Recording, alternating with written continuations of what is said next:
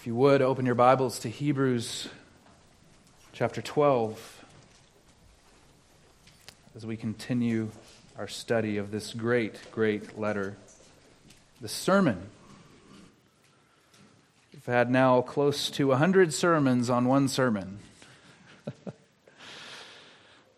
I hope you've been encouraged and strengthened. This section of text that I'm about to read is the climax of the sermon, so listen to it with expectation that what the Lord is revealing to us through it is very special and important for each of us. Beginning in verse 18.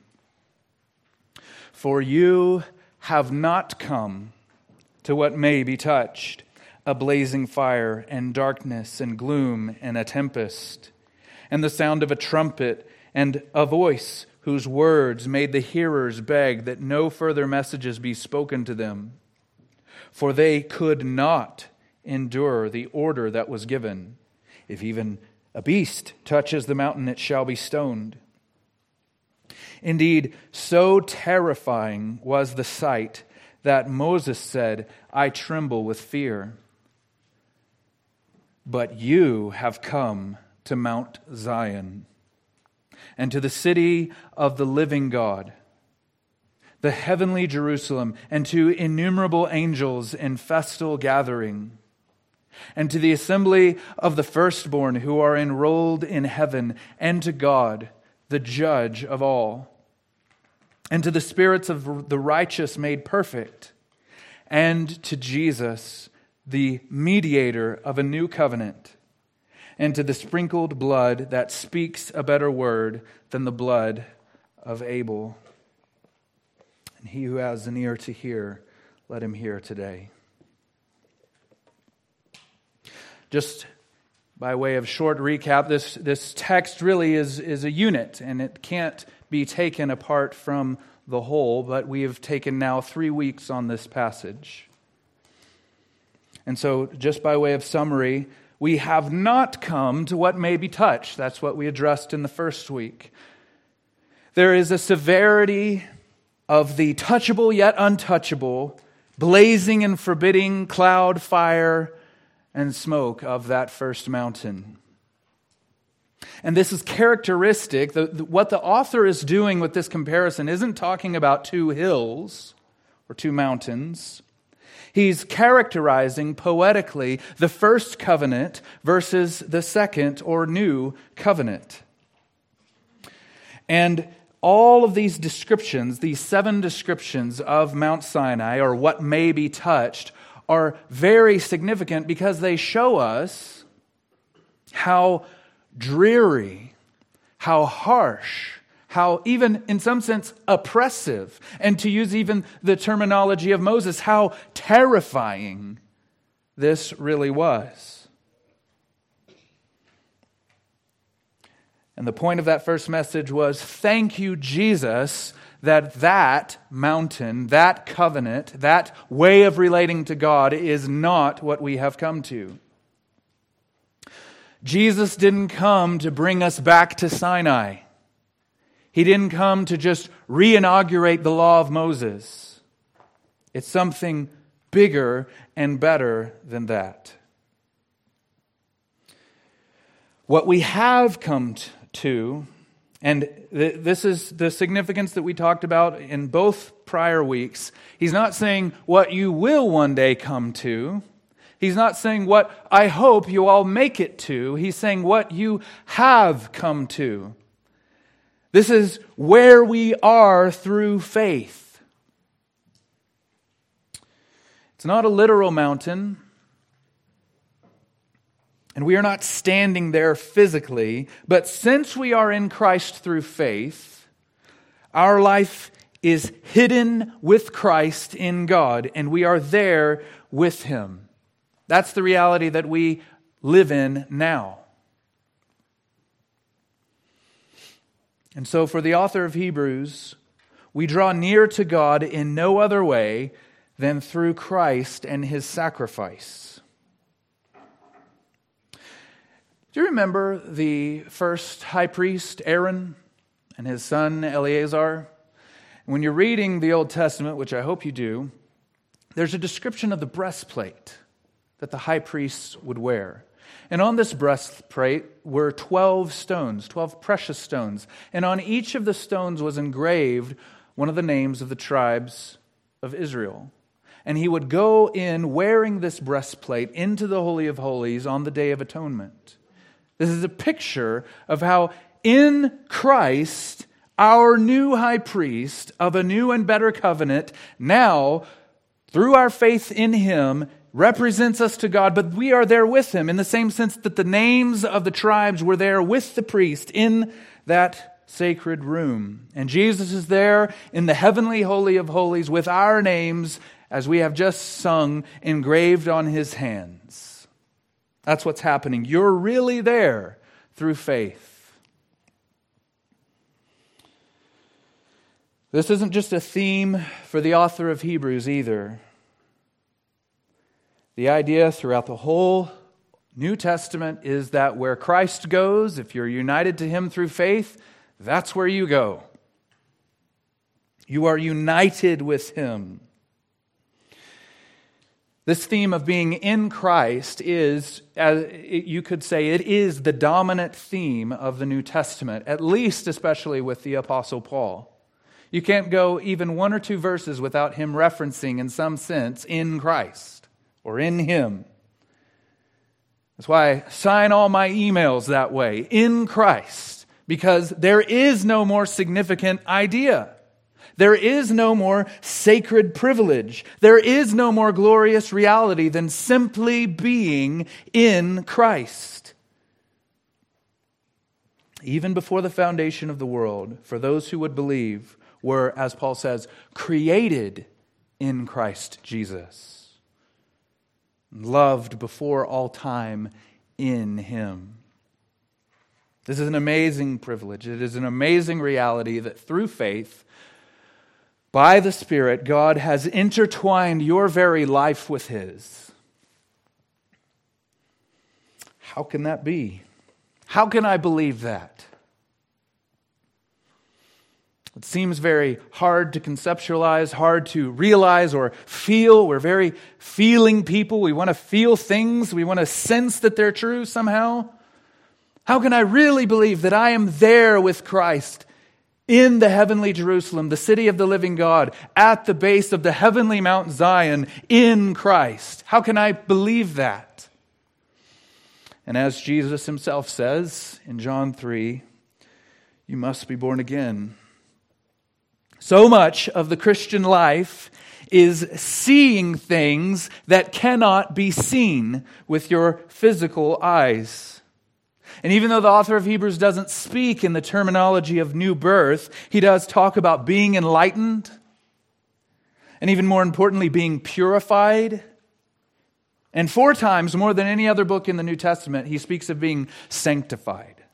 And that's a different sense than Paul uses sanctification. He's speaking about it as us being made holy or set apart by the work of God through the work of Jesus in his mediatorial role in this new covenant. We're sanctified to him and in him.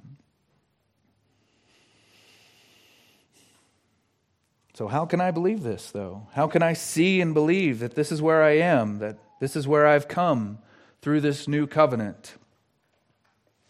Part of my hope, and I really want you to believe this isn't just a literary device or a question to ask at the beginning of a message to try and get you interested in it. This is a real concern for me, and it should be a real concern for you. How can we walk in an awareness that we are really in Christ? It's the ground of our assurance. It's the ground of our hope. It's the reason we ought to be motivated to live the Christian life, that we are united with Christ. It is the hope of glory, Christ in you. Us in Christ, Christ in him, that our union with him is why we can even get up in the morning. And part of this is the basis of my confidence in the preaching of the Word of God. I understand that I'm explaining things to all of us that can't be understood on our own. But as I explain them clearly, The Spirit Himself enables you to see them.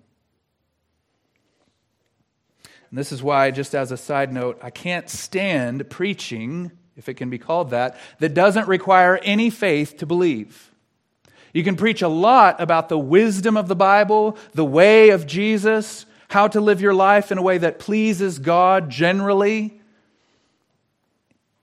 but it requires no faith to see. You start talking about Zion, the heavenly Jerusalem, us being united with Christ, now standing there with Him in the heavenly Holy of Holies. That's foolishness to the world.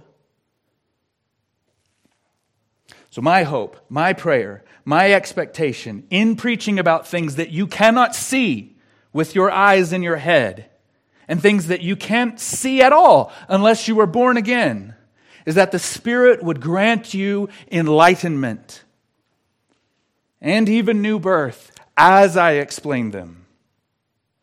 For those who already believe in this room, my great hope and prayer is that this message would help remove the spiritual cataracts from your eyes and clear the weeds and the thorns away so that you can see it in the explanation of it. And for those of you who may not truly believe, my eager pleading with the Lord and with you is that you would see in my words at least a shadowy form of what is really there to see. And that you would begin to look more intently, and that you wouldn't turn away, but maintain your gaze undiverted and gaze long upon this that you really need to see and that you would believe. That's what I want to happen.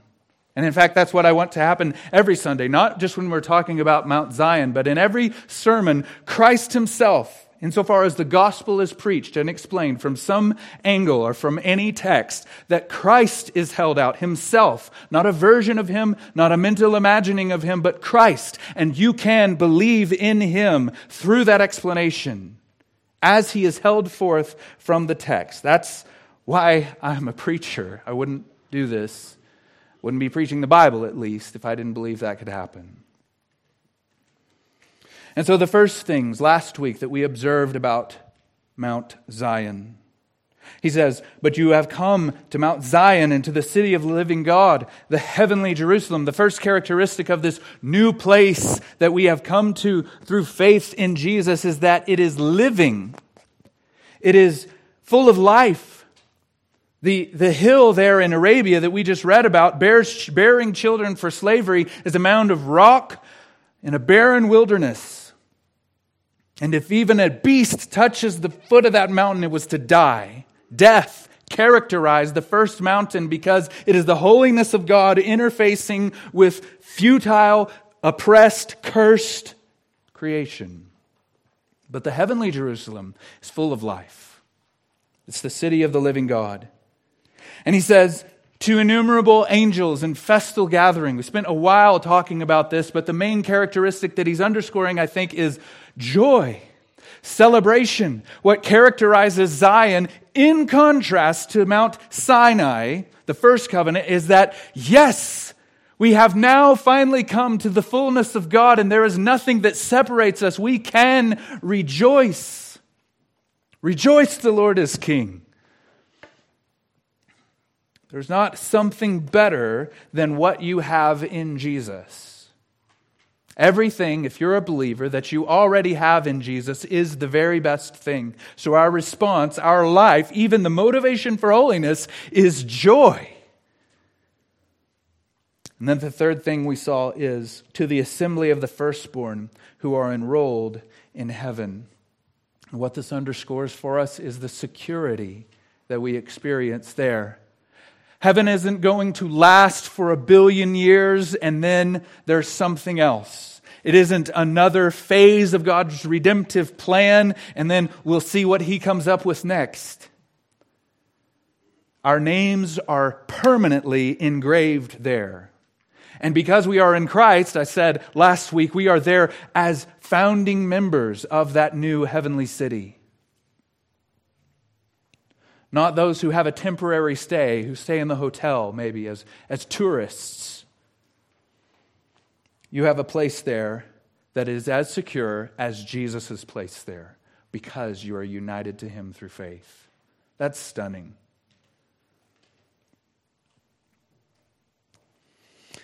And there's not so much a therefore, a big conclusion of like, here's a 5-step plan to live consistently with it. It's just to see it and to believe it and live your life consistently, that is what Christ has already accomplished for you through faith, and that you get to invite others to join you.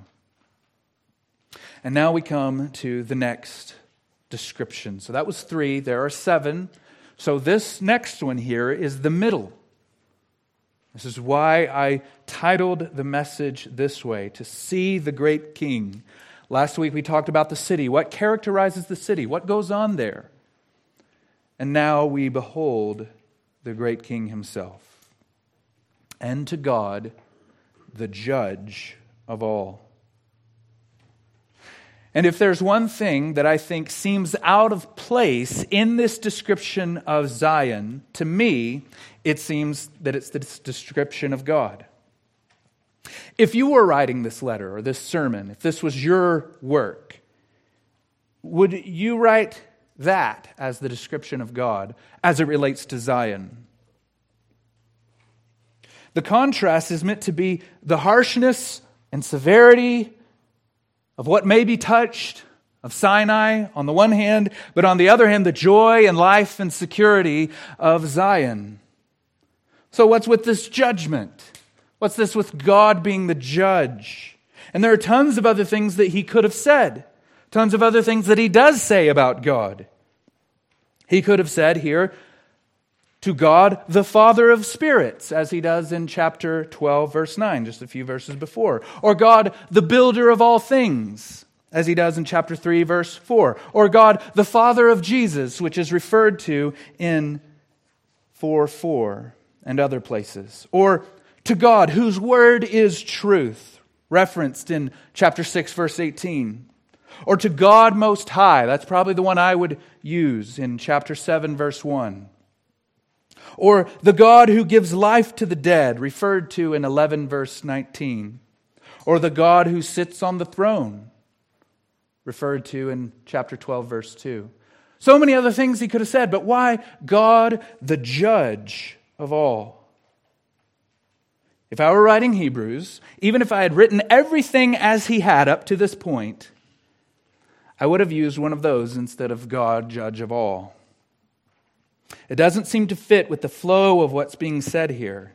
And frankly, it sounds more like Sinai than it does Zion. So what's going on here? And the author even has more to say about God being the judge. Just listen to the flavor of these 2 verses. This is from chapter 13, verse 4. Let marriage be held in honor among all, and let the marriage bed be undefiled, for God will judge the sexually immoral and adulterous. And just in a few verses, chapter 12, verse 29, for our God is a consuming fire. That has the flavor, it has the sense, it has the feel of Sinai. What is going on here? Why choose this designation? The author isn't sloppy. I hope that has been clear with our study through this. He's very intentional. He's eloquent beyond any of his peers in the New Testament. A few things to consider to help us think about this rightly. Number 1, in this description of what may be touched, so the first 7 characteristics of Mount Sinai, or what may be touched, do you notice anything that's missing? What may be touched? A blazing fire, darkness, gloom, tempest, and a sound. What's missing? God. God's missing.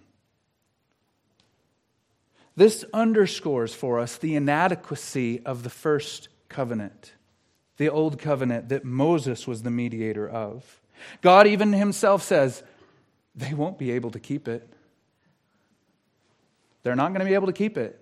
I know that there are faithless people and they will break this covenant. And in fact, when Moses is speaking to the people of Israel after the fact, he says, you heard the sound of a voice. So the idea is that the volume and intensity of God's voice and the spectrum of noise that was coming from him was so unbearable that they could barely make out words as the mountain itself was about to break in half. Moses and the elders drew near. We don't have time to read about this instance. They actually get to go up to the mountain. They actually eat a meal in the presence of God. But the threat of death is right there. And the people can't draw near. Only the high priest could go into the inner holy of holies once a year. So what sets Zion apart from Sinai in the most fundamental sense is that now we are actually able to draw near to God. In Christ, now you have, this very day, Christian, you have more meaningful access to the presence and person of God than even the high priest had on the Day of Atonement under the first covenant. Do you believe that? We have the fullness of God in Christ. No one has ever seen God, John says, but the only God who is at his right hand, he has made him known. You even have the right to sit at God's own right hand and on the throne itself because of your faith union with Christ. Just as an aside, as a plug for the Lord's Supper, as the ceremonial meal that we take to celebrate this new covenant, that is what we're celebrating. That through the body and blood of Christ, we now have access directly to God. Number 2, we must never forget that the new covenant is not an abrogation or an overthrowing or an undoing of the justice of God. On the contrary, it is the perfection of justice. I need you to listen very closely to this. This is very important. In the new covenant is where mercy and justice meet. It's alluded to in Psalm 85, verse 10. Steadfast love and faithfulness meet. Righteousness and peace kiss each other. That's in the Bible.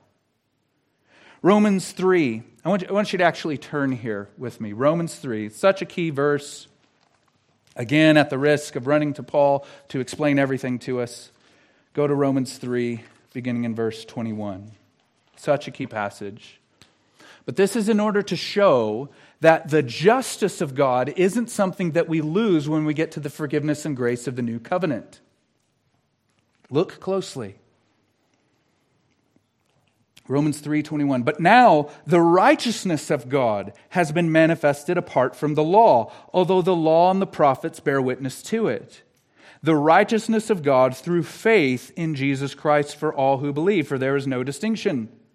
For all have sinned and fall short of the glory of God, and are justified by His grace as a gift, through the redemption that is in Christ Jesus, whom God put forward as a propitiation by His blood, to be received by faith. This was to show God's righteousness, because in His divine forbearance, He had passed over former sins. It was to show His righteousness at the present time, so that He might be just and the justifier of the one who has faith in Jesus. Look, I know this might be difficult to conceptualize, and it's early-ish in the morning. It's the weekend. But if we're not going to think about these things carefully here in this room, then when and where are we going to think about them? And even further, when and where are we going to think about them together? Here's where it really hits the road. I've heard preachers say, and I've even said myself in the past, we don't want fair. We don't want justice. And on the one hand, if what is meant is that we don't want the justice of God outside of Christ poured out on us, then exactly, yes, that's fine to say. But in fact, if you are not in Christ, it would be better if you had nothing to do with God at all. If you're outside of Christ, it would be better if He did not exist and if you did not exist.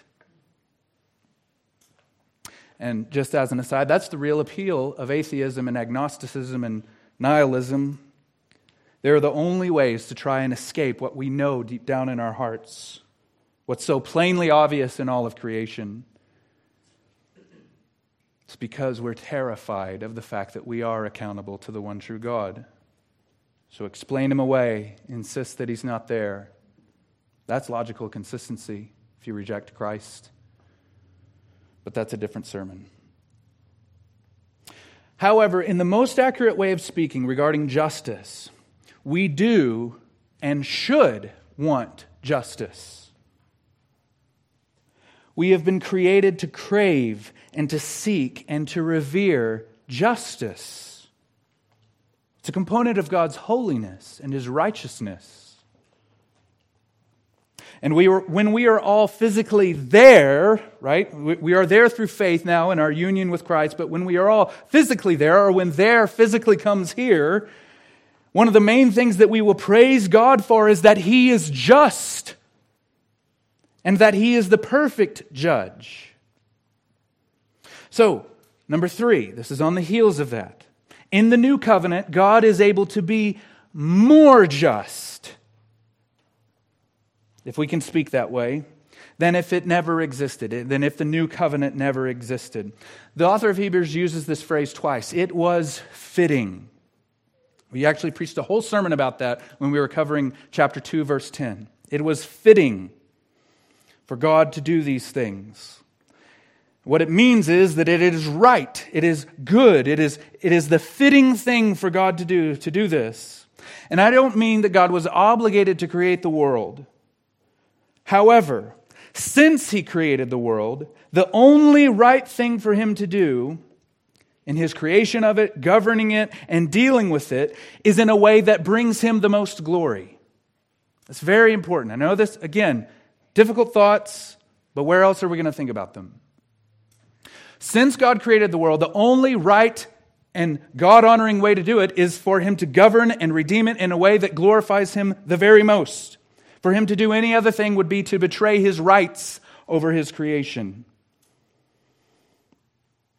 God's plan is to be made known for all time as the most just and most righteous judge for all time by those who have been redeemed through faith in Christ. And number 4, it is the ground of our assurance. God, the judge of all, has created, governed, and redeemed the world such that it is the most just thing imaginable for you and I, those who trust in Christ, to always have a place at home in heaven. That you and I are sinners goes without saying. That we need forgiveness goes without saying. But it will not be primarily on the basis of God's patience or His forbearance that we gain entrance into the kingdom, but on His justice. That's significant. It's not like He's going to keep being patient, keep being patient, keep being patient, keep being forgiven, because you won't need to be anymore. It will be on the basis of His justice. It will be right for you to enter that city. Do you feel the difference? That He's not going to be perpetually frustrated at you by how massively we blow it every day in our persistence as Christians. Through faith in Christ, there will be no possible other outcome than you having a place at the table. And obviously, you can't separate God's justice from His forgiveness or His mercy. But I think we have a habit of separating them. And we point to the forgiveness of Christ Or maybe we think of substitutionary atonement, or the atonement itself as some kind of legal trick whereby God satisfies the written code in some way and then allows himself to have mercy on us. And I think when we do that, we put his justice at odds with his mercy. But this, what we've been talking about, the jewel of all Christian theology, union with Christ. That's why it's so important.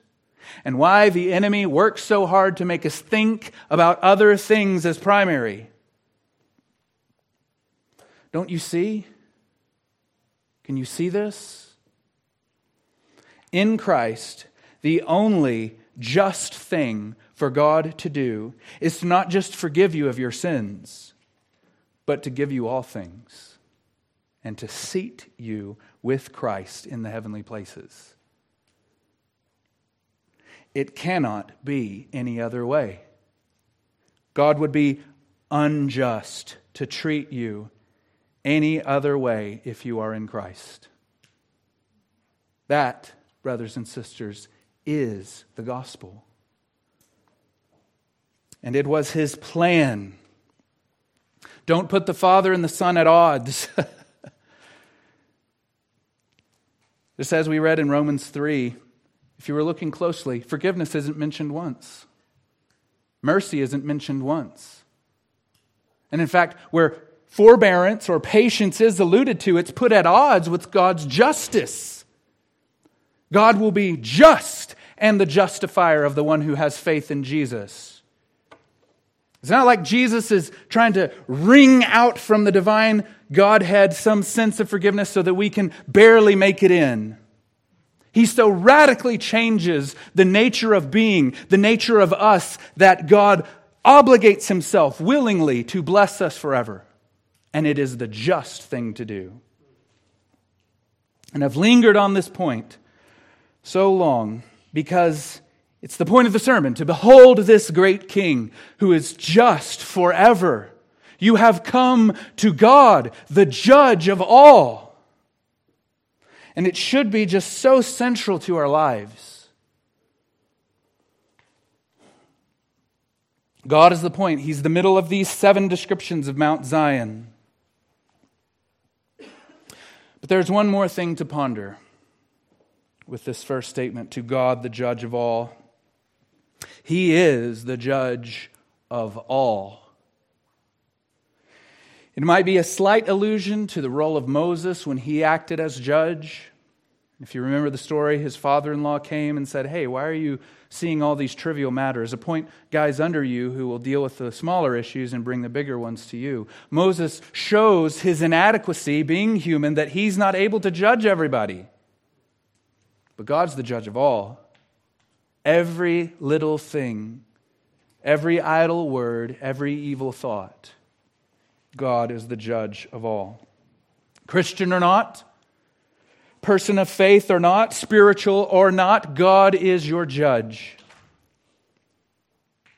There is a final court where all your life will be measured against the perfect standard of God's holiness.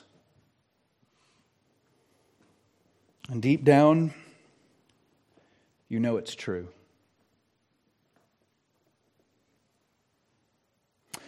And we know that unless it's true, then all notions of right and wrong boil down to feeling and are meaningless.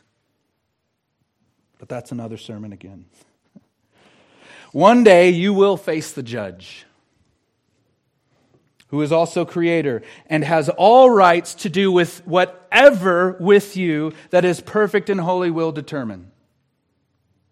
We have no leg to stand on.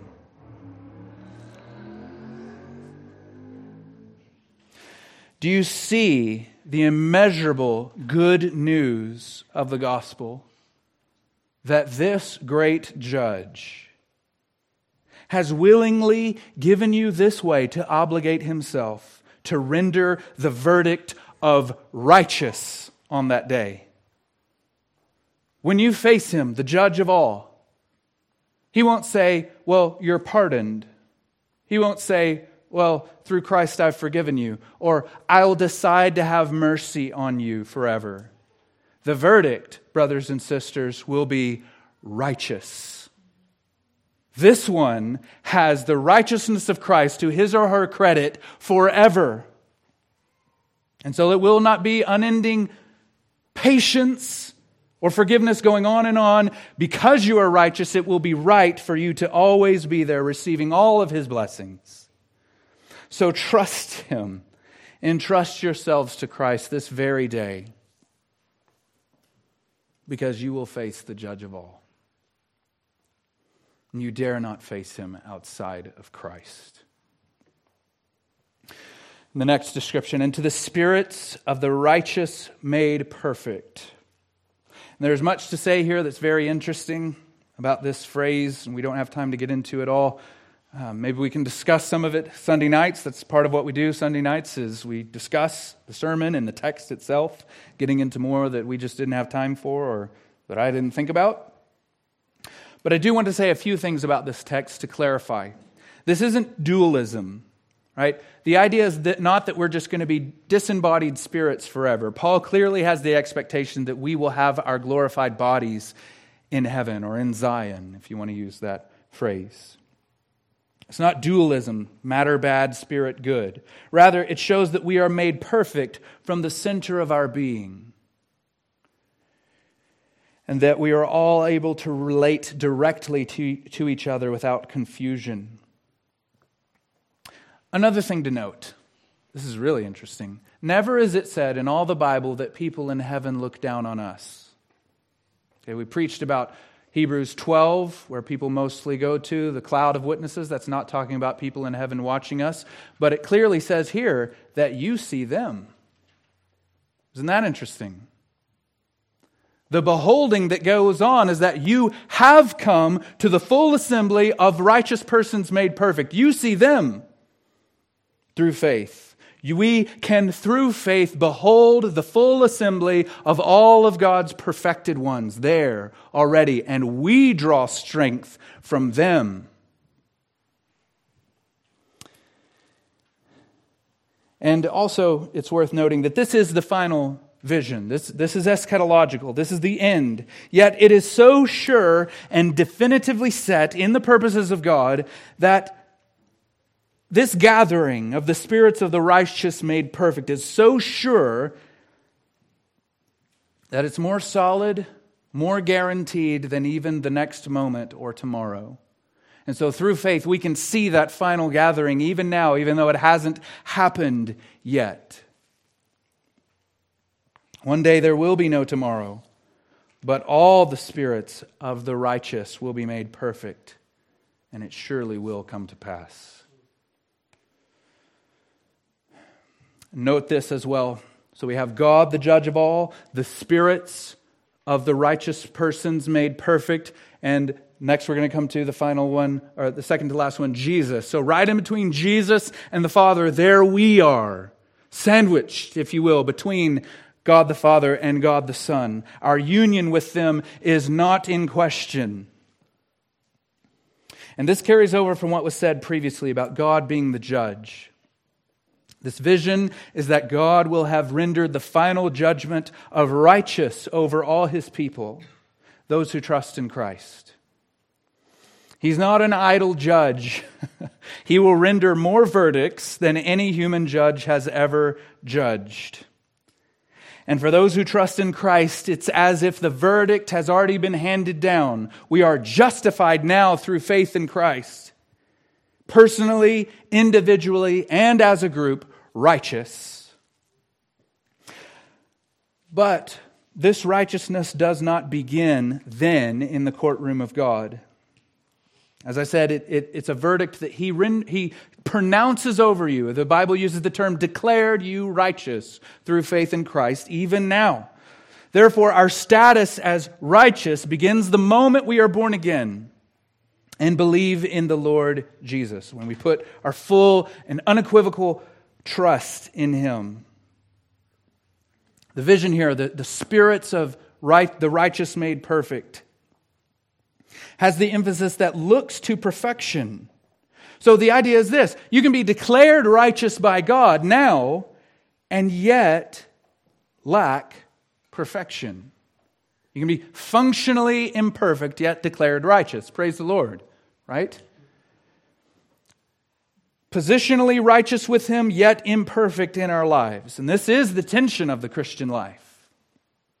And many have tried to go one way or the other, talking about sinless perfection as being a possibility even in this life, or to say we don't, because we're declared righteous, we don't need to keep the law at all. We don't need to obey any of the commandments. So antinomianism and legalism both arise out of a misunderstanding of this tension of the Christian life. But the Christian life is nothing less than striving and making it the case that our lives further conform to the verdict that God has already rendered about us. The hope of Zion, brothers and sisters, is that perfection, the perfection that we all imperfectly strive for even now, will be ours. We're not perfect. We don't even perfectly strive for perfection or holiness, yet that which we desire, if you've really been born again and you desire to keep the commandments of God and to love Him through your life, that will be yours perfectly. And honestly, I can't wait.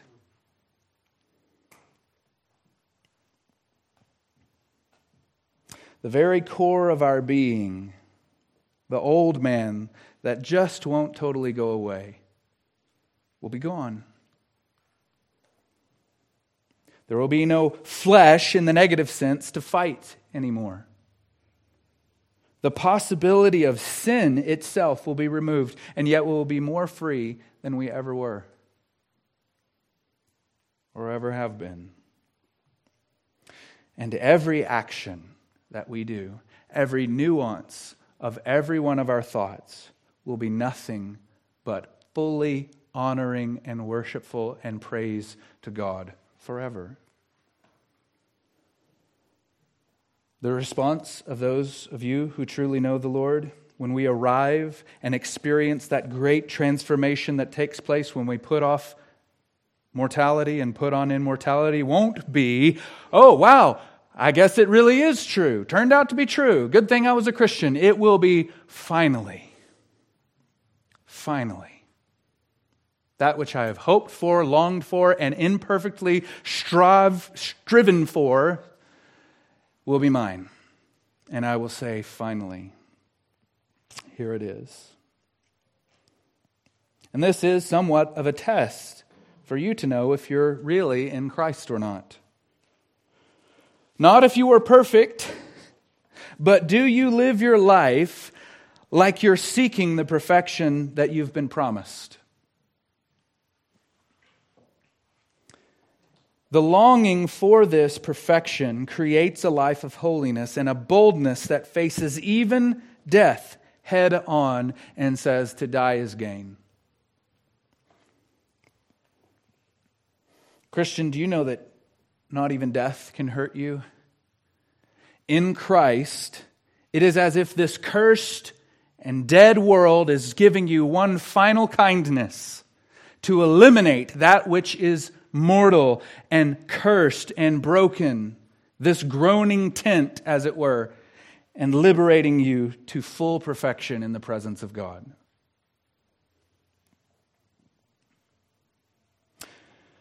Like I said, I can't wait. Sure, I hope for longevity. I want more service to the Lord, more years of faithfulness to Him. But more than that, I hope for faithfulness, and greatest of all, full conformity to the likeness of Christ. And that can't happen until my corruptibility and my mortality is put off. And I am clothed with incorruptibility and immortality. Do you see it? Can you see these things I'm describing? Do you long for them? Take heart if you really do, because it will be yours. The universe would be undone and rip apart at the seams if God did not accomplish this for His people. Just as Jesus says, Blessed are those who hunger and thirst for righteousness, for they shall be filled. Do you hunger and thirst for righteousness? Even if you see that in yourself there's very little of it, maybe, and the more holy you become, the more you realize you're just overcome by temptation and sin more than you ever saw before. Yet if you hunger and thirst for it, it will be yours one day. And to Jesus, the mediator of a new covenant. The personal name of Jesus here in this verse, getting back to Hebrews, is emphatic. It's kept to the end of the sentence for dramatic effect, and none of the English translations render it this way. It's because we don't speak this way, really, but here's a more literal way of phrasing this statement. And the new covenant mediator to Jesus, or the mediator of a new covenant, namely Jesus. Kept his name, his personal name, to the very end. And this could be a sermon series in and of itself, that Jesus is the mediator of a new covenant. And in fact, it's one of the main points of Hebrews. That's what we've been talking about all this time, that Jesus himself mediates between us and God.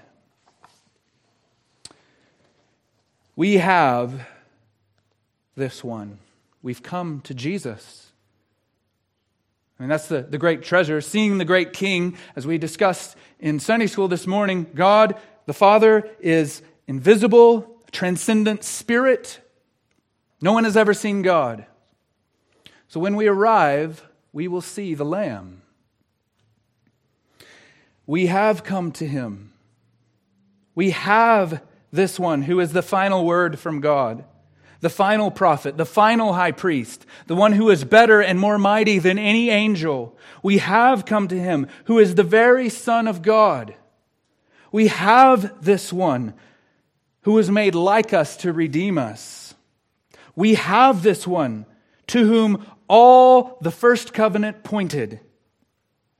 We have this one who came before us and prepared the way that we might be saved.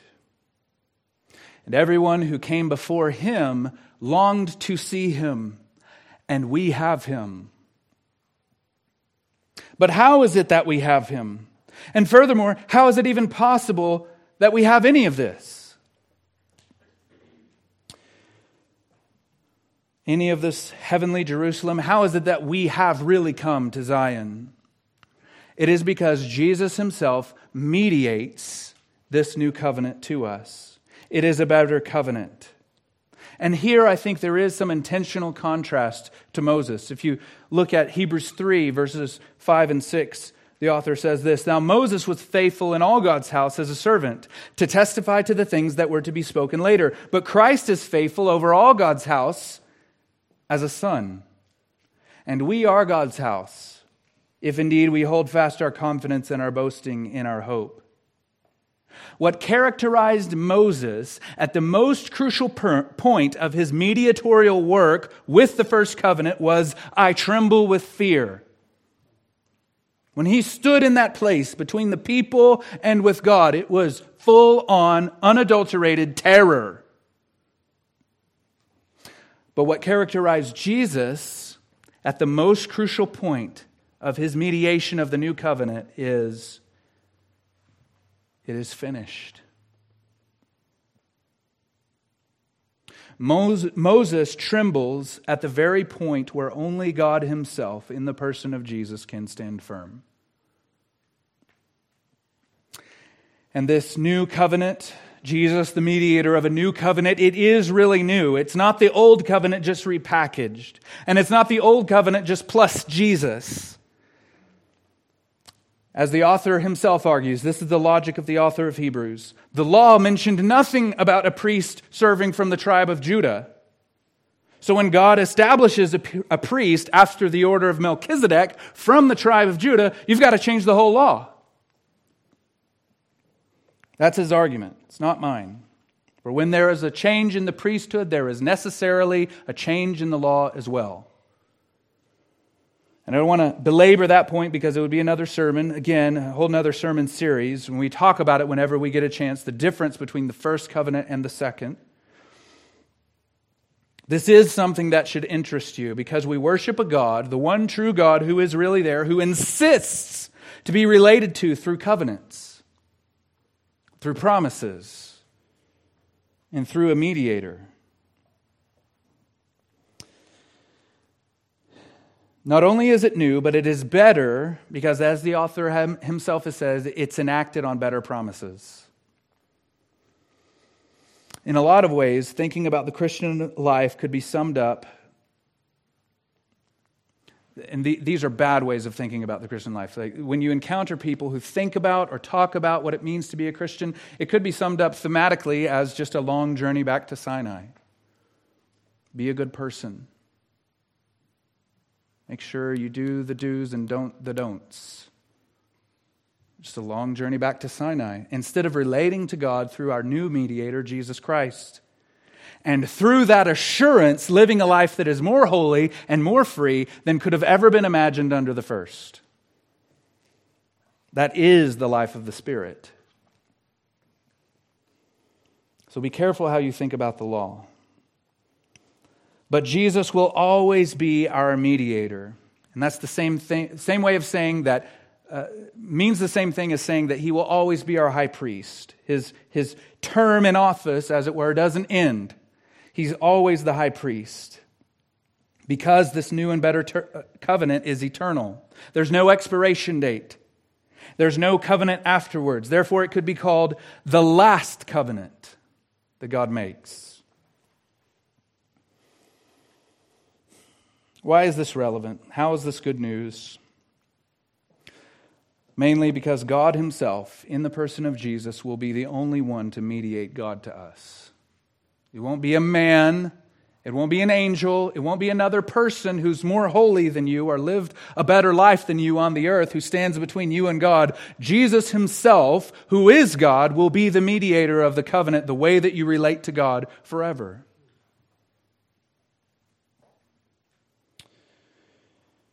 And in Jesus Christ, all the fullness of deity dwells bodily. He is the exact imprint of his nature.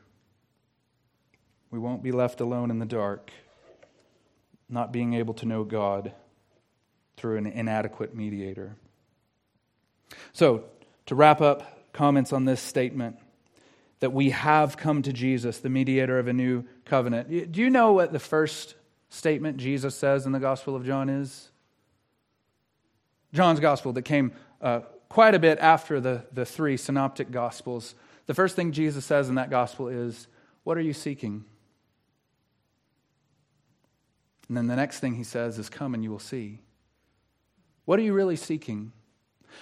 The author is saying, through this new covenant, the work of Christ in your life, you have come to Jesus.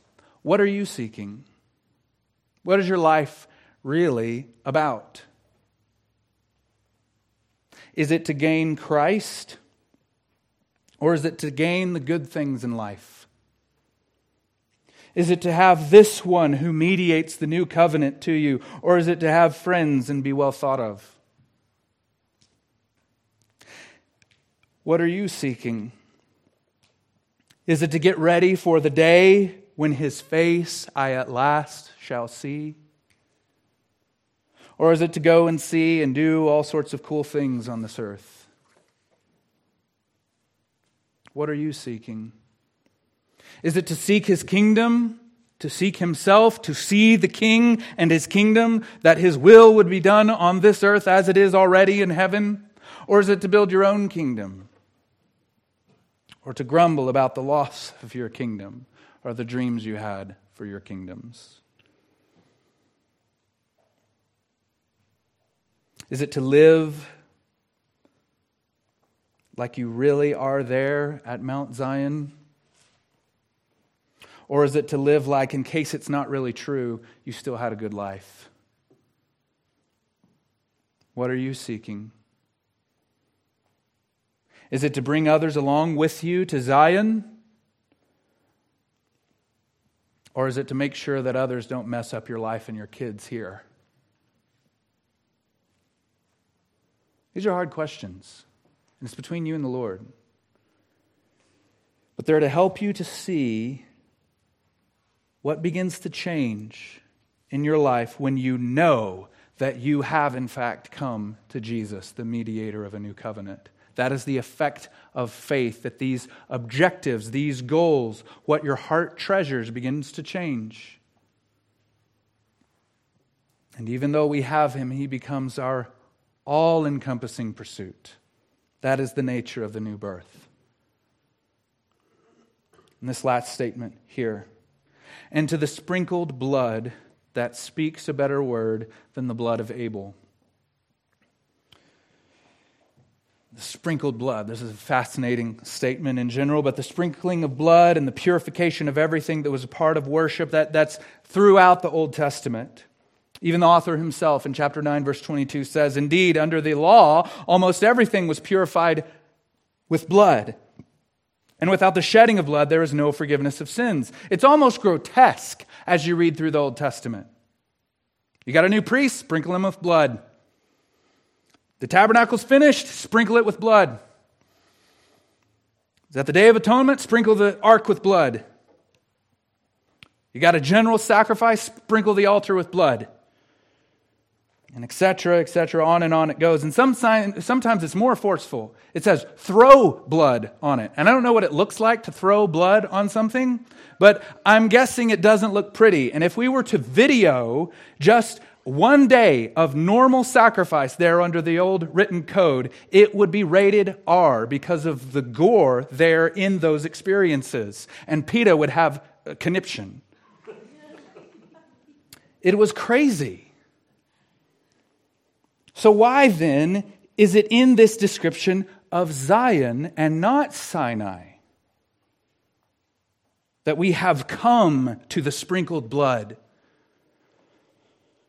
Because, in short, and you know this, the blood of bulls and goats can never take away sins.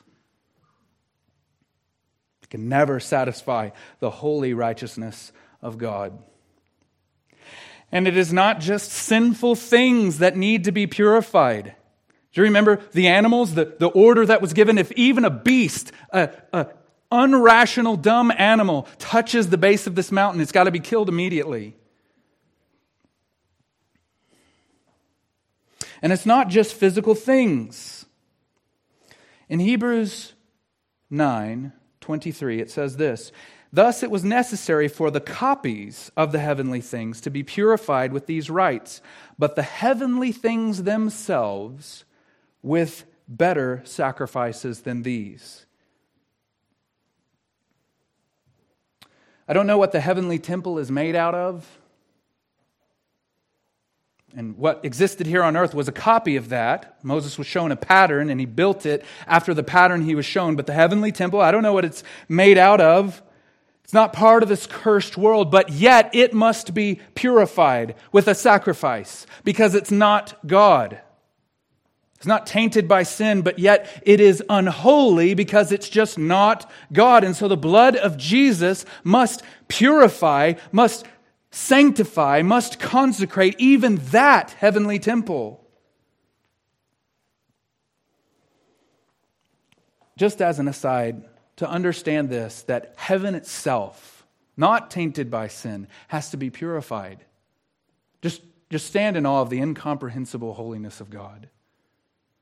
That it's not just sin and breaking His law that makes something unable to be in His presence, but it's just anything that's not Him.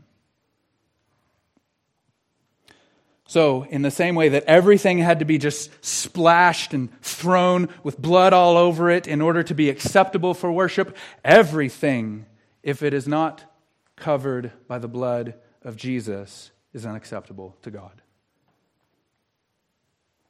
When Paul says, "and He reconciled all things to Himself," we should take him literally. It's all of creation. Anything that is shakeable is going to be taken away. Anything not covered by the blood of Christ is going to be gone, cast into utter darkness. And again, another plug for the Lord's Supper. This is what we're celebrating, that we have the blood. We have been given the blood of Christ that enables us to remain in the presence of God and not be destroyed. That makes us fully acceptable in His sight. And it speaks a better word than the blood of Abel. What's this business about speaking? How can blood speak? It seems a little out of place, but tying it back to chapter 11 is important. And Abel actually gives testimony by his life. This is what he says. By faith, Abel offered to God a more acceptable sacrifice than Cain, through which he was commended as righteous, God commending him by accepting his gifts, and through his faith, though he died, he still speaks. The blood of Abel cried out for justice, but I don't think that's what the author is saying here. It might be in the background, but I think more of what it's talking about is that his life and death speak to us. He was the first one to die, not for his sins, but for his righteousness, because he trusted God, because he was obedient to God, because he had faith, and so he died. Cain killed him. So he's the first to testify by his life that trust in God is worth dying for. So Jesus, again, is held out to us as the one whose life and example is preeminent. He is the greater Abel in that sense. His life testifies. Jesus' example, his life and death speaks. This is why I don't think it's talking about the cry of Abel's blood for justice, because that cry goes to God. Look at the very next verse, verse 25, Hebrews 12:25. See that you do not refuse him who is speaking. So the blood of Jesus doesn't speak for us, as the song popularly says. The blood of Jesus speaks to us. And I know that sounds odd, but that's what the author is saying. See that you do not refuse him who is speaking. He's speaking to us by his life. His blood, which summarizes his entire work, right? The Christ event, dying in our place for our sins, that speaks to us across the years, telling us how we ought to live, how we should live our lives from faith in him. Just as he says at the beginning of the chapter, consider him who endured from sinners such hostility against himself, so that you may not grow weary or faint-hearted. So, as odd as it may sound to our modern sensibilities, the final exhortation, the final thing he says about Zion, isn't some glorious glimpse of angels celebrating, isn't some big shining light, it's blood speaking to you. So, I'll end with a few exhortations or hopes for you. Have you heard the life and blood of Jesus beckoning to you to live a life of faithfulness? This is pastoral for the author. He's describing Zion in this way so that the people can endure.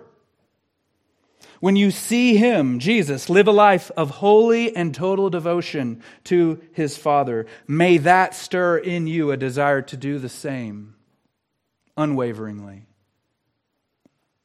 When you hear his words of truth and life from the pages of your Bible, even in the words I'm speaking, may that draw you in to treasure them more than your very food. When you remember his compassion and his heart for sinners and suffering people, may that cause you to have the same compassion, mercy, and gentleness.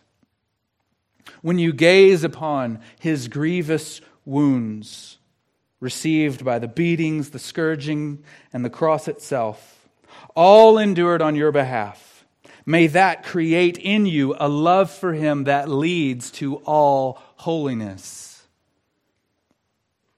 When you bask in the glory of his resurrection, ascension, and eventual return, may you be greatly encouraged in your hearts that we are more than conquerors through him who loved us.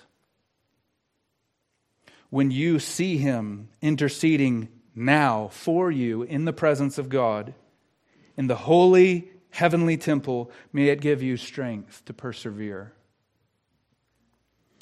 and look long enough and look closely enough, free of distractions enough for this sight of Him to have the God-intended effect in your heart. And if you have even yet to believe in Him, may the sight of Him and His work that we've seen today move you to believe. He is worthy of all trust, for no one has loved, lived, or died as perfectly as He did. And a question I'll close with for everyone. Do you see His life and death? Do you hear His life, His death, His blood speaking to you? It is not I that speak, if you hear it, if you see it.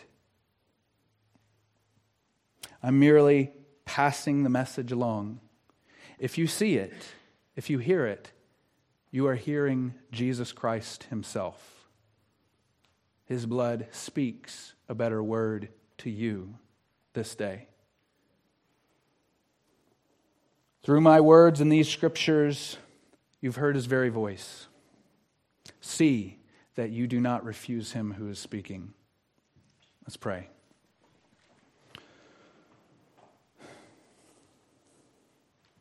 Father, we have lingered long on these thoughts. I pray that you would transform our lives by them, that it wouldn't be just an interesting consideration about what might one day happen if we're lucky, but where we really are through faith in your Son, Jesus. May we live consistent with the righteous verdict you've already rendered over those who have faith in you. In Jesus' name, amen.